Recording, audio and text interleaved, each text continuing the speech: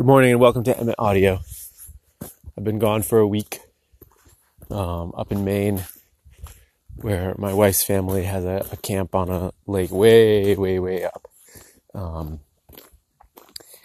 And I had this interesting experience while I was there, which seemed like such a great metaphor for so many things in life that I wanted to describe it. So they have this ancient aluminum skiff with a 15 horsepower outboard motor on it, and this thing is super beat up. Like the seats are all chewed up, and the motor actually, at one point they fashioned very carefully out of tape another one so that they could make it a 115 horsepower just to make people gawk as they drove by.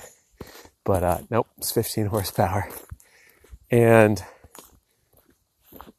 we took it one day up to this spot where all the prevailing winds drive all the driftwood on the lake. They all end up on this one beach, and it's fantastic. There's these teepees made out of driftwood trees that people have built over time, bit by bit. And as we were taking off to head back, I couldn't get the motor to start. It's a yank cord motor, and after a couple times starting it, I was worried that I might have flooded it, and I began to worry that if I kept yanking on it, that it was gonna just get worse. And here's the interesting metaphor, was that my problem was that the very thing I needed to do to solve the problem was also the thing that was making me scared that it might be the problem. The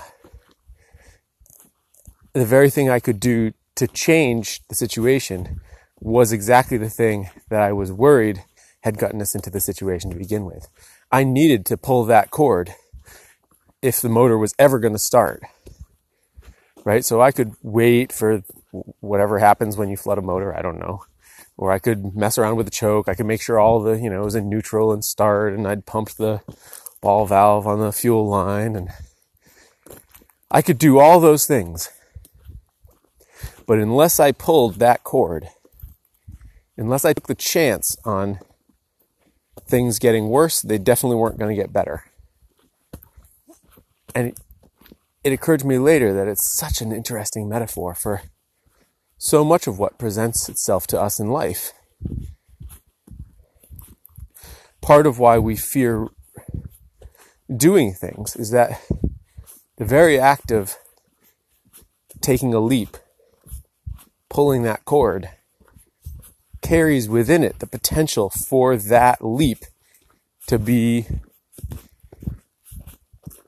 a problem, the source of the problem, a potential downfall in the future.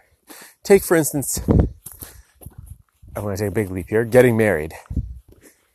I've been married 12 years now. Got married super young. I guess not super young by some people's standards, but I was 23.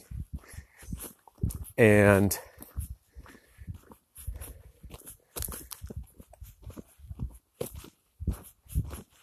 when you ask someone to marry you, or when you agree to marry someone, you're taking a leap. You're yanking on that starter cord. And you're hoping that doing so